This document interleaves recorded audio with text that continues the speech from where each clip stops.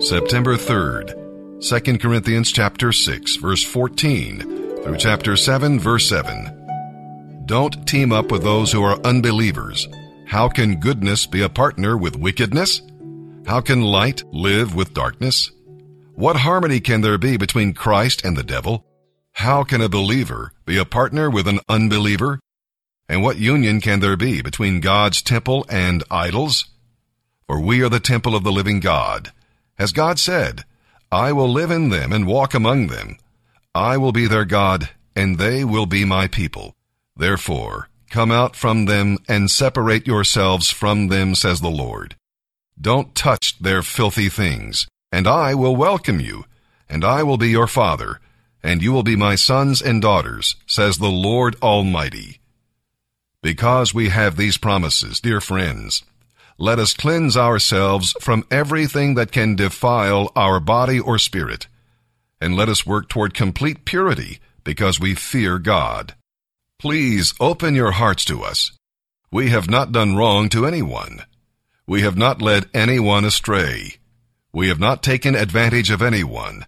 I'm not saying this to condemn you, for I said before that you are in our hearts forever. We live or die together with you. I have the highest confidence in you, and my pride in you is great. You have greatly encouraged me. You have made me happy despite all our troubles. When we arrived in Macedonia, there was no rest for us. Outside, there was conflict from every direction, and inside, there was fear.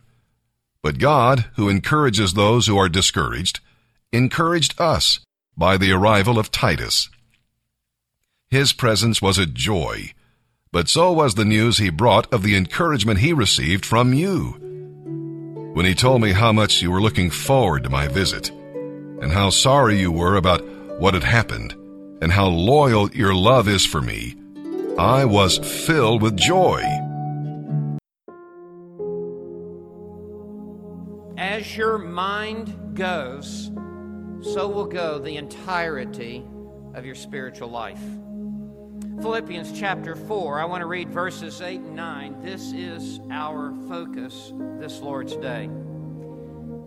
Finally, brethren, whatever is true, whatever is honorable, whatever is right, whatever is pure, whatever is lovely, whatever is of good repute, if there is any excellence and if anything worthy of praise, dwell on these things. The things you have learned, verse 9, and received and heard and seen in me. Practice these things, and the God of peace will be with you. This text calls for thinking pure, godly thoughts. Before we look at this text, let me put it this way. You will become like what you are thinking about. Like produces like. Filthy thoughts produce a filthy life. It's inevitable. There's no end run around that. And godly thoughts inevitably lead to a godly life. And what Paul says here in Philippians 4, verse 8, is a call for pure thoughts and right thinking. And these verses really provide a grid and a template over what we should allow to be put in front of our eyes, what we should allow to enter into our ears, what we should allow inside our mind. Legalism would be for me to give you a long list of what that is.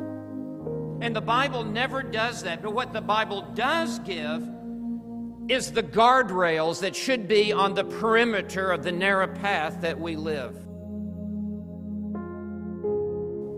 These verses really provide the parameters for television watching, for movie attending, for music listening, for computer surfing, for magazine looking, for book browsing, for concert attending.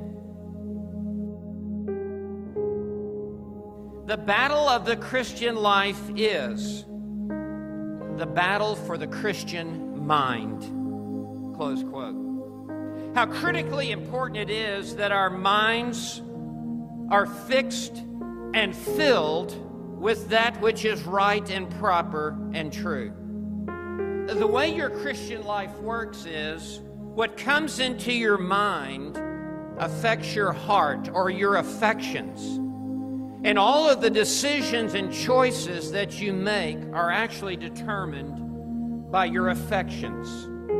Every choice that you make is the choice that you want to make. And what is governing and controlling your desires is what is feeding into your mind.